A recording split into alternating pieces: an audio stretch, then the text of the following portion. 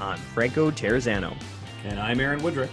And this is the Canadian Taxpayers Podcast, where we're dedicated to lower taxes, less waste, and more accountable government. In this week's episode, we're going to take a deep dive into the not-so-transparent world of government transparency with our Quebec Director, Renaud Brassard. And in Waste Watch, we'll be chatting with our Ontario Director, Jasmine Moulton, about how you can take a tropical vacation during a pandemic, lose your job, and still walk away with a cool and easy-breezy $1 million payout. Sounds like a good job if you can get it, but it's not so good if you're the taxpayer paying for it. But first, let's check in with our Federal Director, Aaron Woodrick, to talk about what's up with your taxes in 2021. Aaron, tell me you got some good news for us.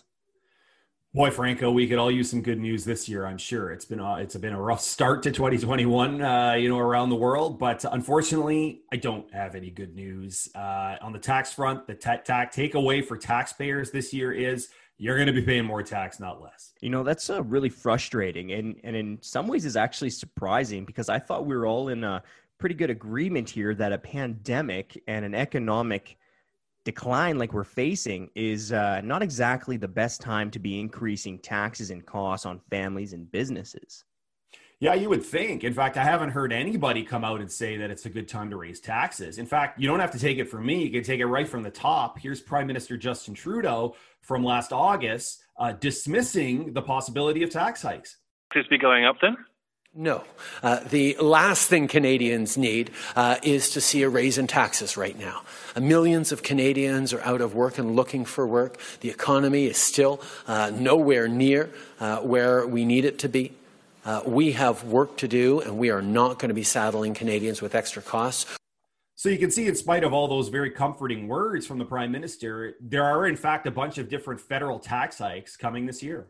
All right, well, there's really no fun way to do this, so let's just rip off the Band-Aid here, Aaron. Just hit us with what we're going to have to be paying. Well, first, you may want to grab a drink, or maybe not, because the first one that's going up is alcohol taxes. They go up April 1st every year. It's going to make it more expensive for you to drown your COVID sorrows. There's also a new Netflix tax that's been introduced. People watching a lot of Netflix these days. And it's actually two taxes. One is the sales tax that you're going to now pay on your subscription. The other is an additional fee that's going to be tacked on, and it may actually end up being buried in the price of a cable subscription, so that you get the privilege of paying for some government-approved content that you're never actually going to watch. Yeah, this is such classic government, hey? Like, Netflix is one of the few good things that's still happening in 2020 and now in 2021. And of course, the government wants to come along and make that more expensive. Oh, thank you so much. Well, you know what? None of what you've said so far sounds good for taxpayers, but I'm thinking that you've got some more bad news for us. Yeah, I mean, we could talk about the carbon tax, which I'm sure all our supporters are already upset about. It's going up another $10 per ton this year. So that's going to add another 2.2 cents per liter at the gas pumps. Unless, of course, you live in British Columbia, where BC Premier John Horgan actually had the good sense to realize that, as Justin Trudeau had said, now is not a good time to raise taxes. So he actually froze the carbon tax in British Columbia. Yeah, let's stick on carbon taxes for a second here, because, just before Christmas, Trudeau announced that he is massively increasing his carbon tax by 467% by 2030. So you know what that's going to mean, right? That's going to soak a family for an extra $30 every time they go up and fill up their minivans. Now, Trudeau didn't stop there, because adding insult to injury, he announced a second carbon tax, folks. A second carbon tax, which is going to be more costs on top of his first carbon tax.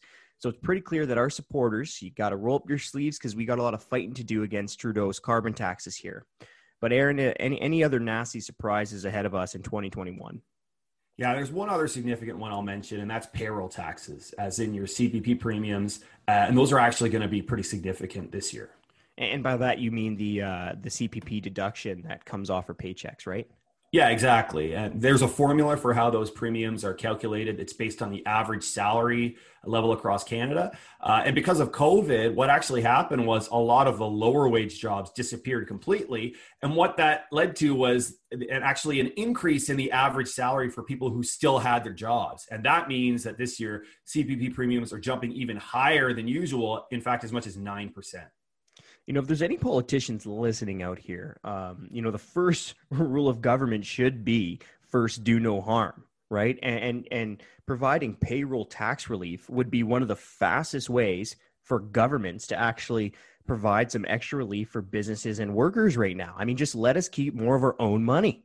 I know that sounds almost too simple, but come on, folks. Anyway, speaking of tax hikes, there's one happening in Alberta that really grinds my gears and that really deserves special mention. And it's called bracket creep. And, it even sounds awful, like it's creeping on you. And, well, it is awful. So, Aaron, break that down for us. Yeah, nobody likes a creepy tax. And this one, it's sneaky in that it happens when tax brackets aren't indexed or moved with inflation. So you get, say, for example, a 1% pay raise to keep pace with inflation, but suddenly you're in a higher tax bracket and now you're paying a higher marginal income tax rate. And bracket creep also allows inflation to erode the tax-free portion of your income. And what makes this particularly vexing is it's happening in Alberta. And Premier Kenney is, of course, a former head of the Taxpayers Federation, and he used to bash bracket creep as, and these are his own words, a quote, hidden and regressive tax grab. And now he's premier, and it's happening anyway. So, Saskatchewan actually went the other way this year. They joined most of the other provinces, got rid of bracket creep, which means now, as of 2021, there's only 3 provinces left that don't index their tax brackets at all: Nova Scotia, PEI, and Alberta.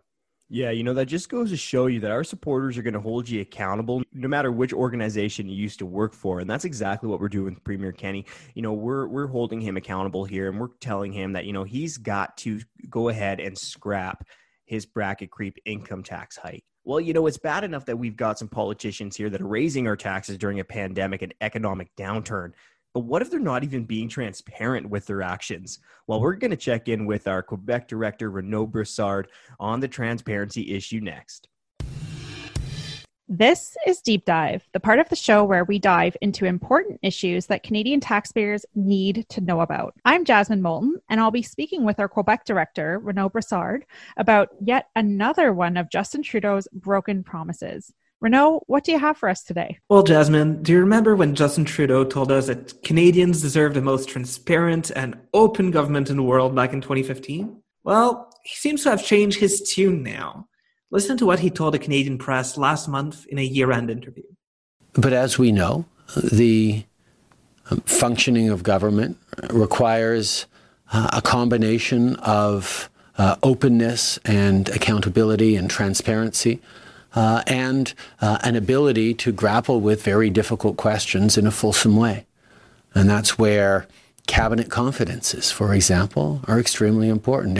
That's incredible. Now, if you remove all the flowery language, what he's basically saying here is that his government needs to find the right balance between being transparent and covering its metaphorical backside. Yep, that's exactly what it is. So we know Trudeau changed his tune on openness and transparency, but how open is our government at the moment? Surely a country like Canada has a good ranking? Well, I'm glad you asked, and now we're not doing too well. So every year, the Halifax-based Centre for Law and Democracy teams up with a European think tank named Access Info to analyze just how good access to information laws are around the world. Now, to be clear, what they're analyzing are how good the laws are. Not how well they're being enforced, but how good the laws are, how transparent they are. And our government seems to think that they do a good enough job because it has been giving funding to the Centre for Law and Democracy for the last couple of years.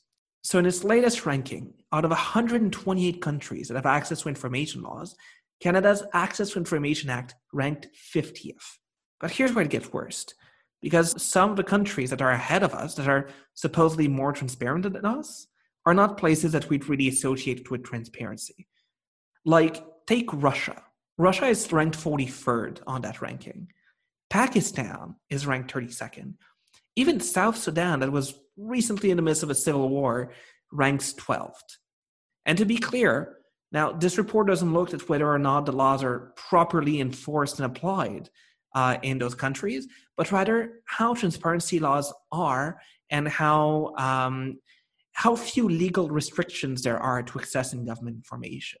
Renaud, it doesn't feel particularly good, to be ranking behind Russia. And to know that access to information laws add so many more legal hurdles on citizens trying to access government information in Canada than Russia, well, that's pretty damning. So we didn't get the most transparent and open government in the world that Trudeau had promised us, but things are getting better at least. Is the government getting more transparent, hopefully? So there's actually, this is a twofold answer. Is our government getting more transparent? Yes. Since the rankings were first compiled in 2011, the overall score we got a little bit better. But while we've been making a few tweaks here and there to make it better, the rest of the world has made significant advances towards transparency. So over that same amount of time, we went down a couple of spots. We ranked 41st in the world in 2011 and are now 50th today. So in short, yes, we're doing slightly better, but the rest of the world is doing so much better that it hasn't made any significant change. Well, it's kind of infuriating when you think about it. So I'm not sure a lot of our listeners have used the access to information process on a regular basis, but it's really important because this is how we find out all of the waste stories that the governments, that we use to hold governments to account. So when we can't access government information, it becomes that much harder to point to specific savings and reforms that would help save taxpayers money, or even to remove bureaucrats and politicians with dubious morals. So we know the situation's pretty bad, but what steps, Renaud, can we take to fix it? Well, that's an excellent question. And there are quite a few common sense solutions that can be taken to make our country more transparent. Take the vague definition of cabinet confidence, for instance. As it stands right now, practically any document that has ever been in front of a minister's eyes at some point can be qualified as cabinet confidence, meaning it cannot be disclosed for 20 years. Now, that's a situation that previous Access to Information Commissioner Suzanne Legault found troubling. She actually told members of Parliament in 2016 that this definition should be changed so that backgrounders and problem analysis documents, we're talking here about documents that are purely laying out the facts, should be exempt from the definition of cabinet confidence. Unfortunately, that has yet to be implemented. Well, that would be a good step forward for sure. After all, having access to the facts and information is one of those things that can help Canadians better understand the process that's led to a minister's decision and either agree with it or propose a better solution. Surely, though, giving us the opportunity to understand their decision-making process is something politicians of all stripes should be able to agree on. So, Renaud, what are some other common sense reforms that you think could help? Well, there's this one that I particularly like from the Center for Land Democracy. So what it suggested was making all the different exemptions, all different things that government says, no, you cannot access this, no, you cannot access that. So making them subject to a mechanism that could override those exemptions if it's proven that knowing that information would be in the public's interest. As it stands, only a handful of exemptions to our right to access are subject to such a mechanism. So what this means is that even as we speak, there's information that would benefit Canadians greatly if it was made publicly available, but that's being withheld in the halls of government because of some arcane bureaucratic requirement. Well, that would certainly be a welcome change. Canadians' interest should always be the top concern. And a lot of our listeners are probably not familiar with the process, how infuriating it can be, and the kind of results that it can lead to. Now, I know that you, over your course of time here with the CTF, you've sent thousands of FOIs. So you got to give it to us. What's your best FOI story? Well, this is one that pretty much spanned a significant part of my time with CTF. A lot of our listeners might not know this, but I started out as an intern back in 2015. And at the time, I sent an access to information request to the federal government asking for some of the change orders they made to the parliamentary renovation process, because we're talking about a multi-billion-dollar project. And whenever the government makes some changes to some infrastructure projects, costs tends to balloon up. So normally, for an access to information request, the deadline for the government to respond is 30 days. but it can ask for some extensions. And at the time, I got they asked for a 240-day only extension, which I thought was absolutely ludicrous. Like 240 days is a lot of time. But it turns out I should have been happy with that 240 days. So when I sent that access to information request back in 2015, Stephen Harper was still prime minister. When I got a response back from that request, it was in 2019, just as Justin Trudeau was asking Canadians for a second mandate. It took about 4 years to be able to get that response. It's hard to know how to vote when you have to wait 4 years for some information. That's crazy. Well, one of my best stories, and now I haven't been around at the CTF quite as long as you, but I've filed a lot of FOIs as well. Mm-hmm. And I have to say, it's hard to define, a best or worst story, because maybe the best FOI story is when you get the worst response. But one of the times that really stands out in my mind was back in the beautiful, blissful days before anyone had heard of COVID-19, Ontario teachers' unions were striking, having, one-day walkouts where they were demanding a pay raise. And I thought that there was a piece of information really missing in the public discourse, which was, okay, if you're asking for a raise, how much money do you make now? Mm-hmm. And that really just nobody knew. I mean, do teachers make 60,000? Do they make 100,000? Who knows? So I filed a Freedom of Information request to the Ministry of Education in Ontario. And what I got back really surprised me. So the average secondary school teacher, and this is not the top of their pay grade, this is just the average Ontario secondary school teacher in public schools, earns a total of over $114,000 per year. Now that figure includes their salary, taxpayer-funded pension contributions and benefits, but $114,000 for the average secondary school teacher seemed like a lot of money. And maybe that doesn't change your opinion on the matter. Maybe it does. But I think at the end of the day, it was really important to have that information out there, certainly to help balance or counter some of the union's rhetoric. So that was one really telling FOI that stood out in my memory. And it's true. It's a really good one. I think you put it perfectly when you said a good FOI story is also a horrible FOI story because of all of the information that you managed to find. Like knowing that Ontario teachers are paid $114,000 a year on average and they're still not happy with it is absolutely infuriating. But getting that kind of information enabled you to change the public narrative or make sure that Ontarians were better informed about the issue before making their minds about it. So it's an absolutely incredible story, and it shows just what freedom of information can do. Getting access to those documents, getting access to that data, it helps us further our cause. It helps us find the data we need to lead our fight and to ensure that taxpayers' money is better spent in the future. Absolutely. Well, Renaud, thank you for bringing this issue to our attention today. Like you say, there's nothing more important than information to really hold our government to account. So if our listeners want to know any more about this, go to the show notes and you can find more information there in the links. It's time for Waste Watch. This is when we make fun of the dumb things that governments are wasting your money on. And we have got a doozy today. Jasmine Moulton is here. She's, of course, our Ontario director with the Taxpayers Federation. She's got this crazy story about Ontario doctors who got fired for traveling south, and they're going to get 7-figure severance payouts, paid for, of course, by taxpayers. Jasmine, what is going on out there? Well, Chris, there are two instances here that we know about, at least so far. In the first case, Dr. Tom Stewart, the former president and CEO of St. Joseph's Health System in Hamilton, Ontario, he was recently fired by the board of directors after he took a trip to the Dominican Republic over the holidays. Now, he's eligible for a severance worth up to 2 years' salary because the board of directors decided to fire him without cause. Now, since he earns over $600,000 per year, that means that his severance could leave taxpayers on the hook for over $1 million. Okay, just a minute. $600,000 a year? Yeah. That's not a typo there. That's not a mistake. Okay. Yeah, so he could leave taxpayers on the hook for over $1 million over the course of his payout.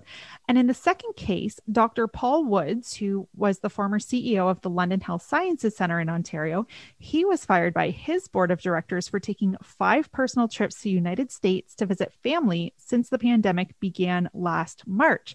But the severance payout amount in his case, at least, is unclear because the board hasn't indicated whether or not he was fired with cause. Okay, but why is there any confusion in either of these cases? When you lay it out that way, employees of these health groups, doctors, are going against the provincial stay-at-home health directives when they themselves didn't abide by those provincial stay-at-home orders.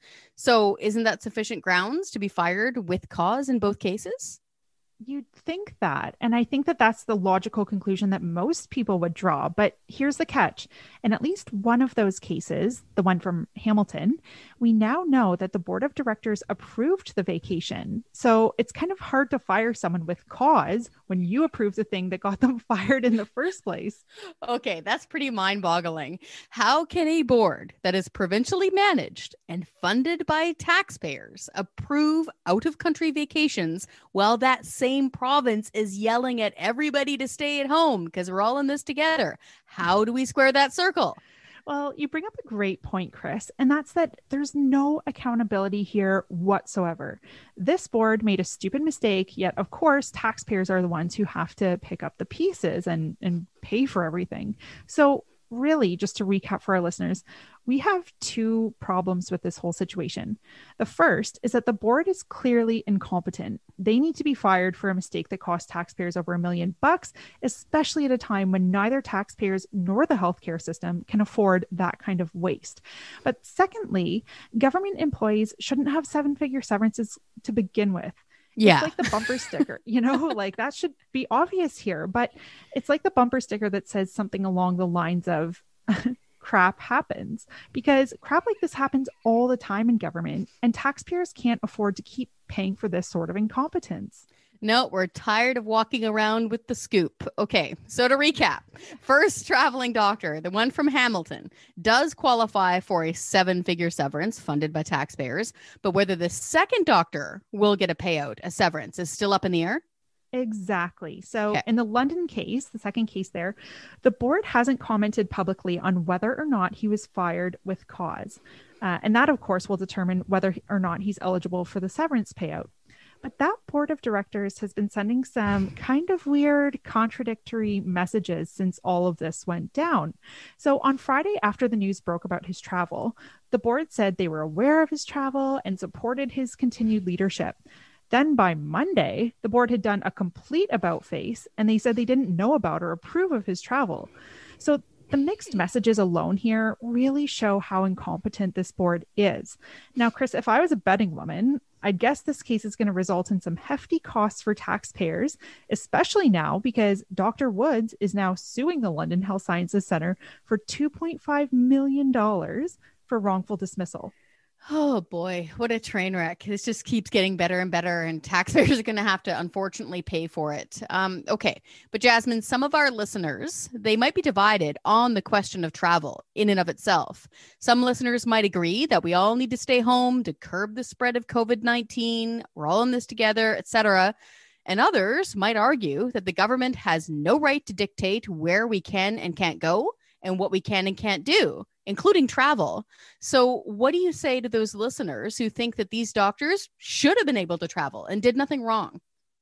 Well, the issue here is about hypocrisy.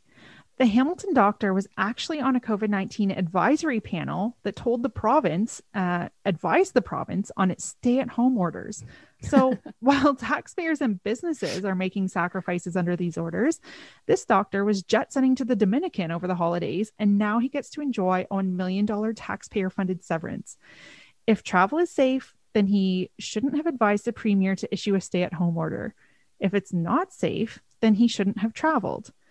Look, I'm not an expert, so I'm not going to comment on what public health advice policy should be. But what I do know is that by advising the province to issue a stay-at-home order while traveling, that looks really hypocritical. Worse, these actions brought disrepute on the employer, for which one could have been fired with cause. Okay, this is just a mess now, and taxpayers are going to be left picking up the pieces and paying the bill again, and at a time when most of us can least afford it. So many Canadians are within $200 of not being able to pay all of their monthly bills. But in the London case, it seems questionable at the very least that this doctor would have been able to travel to the United States during the pandemic without the approval or knowledge of the board. How are they going to fire him with cause when they could have very likely known about his travel during this time? That's a great question, Chris, one that I'm sure will come out as things go to court.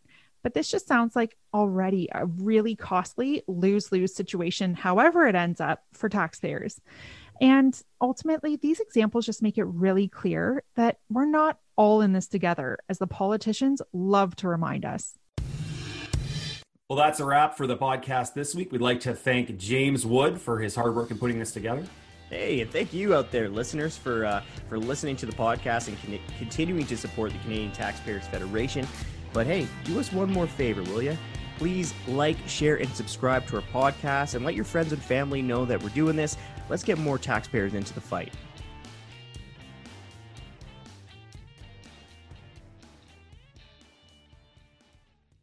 Hi, I'm Scott Hennig, President of the Canadian Taxpayers Federation. If you've got another minute, I'd like to ask you to think about the one person you know that would really enjoy listening to this podcast. Do us a favor and do them a favor and send them a quick note to let them know about it. At the Canadian Taxpayers Federation, we believe there is power in numbers. That's why we've worked so hard to build an army of taxpayers who are ready to push back. And we did it because people like you shared our work with that one person that they knew would really appreciate taking part. Thanks for listening, and thanks for doing your part to make Canada a better place.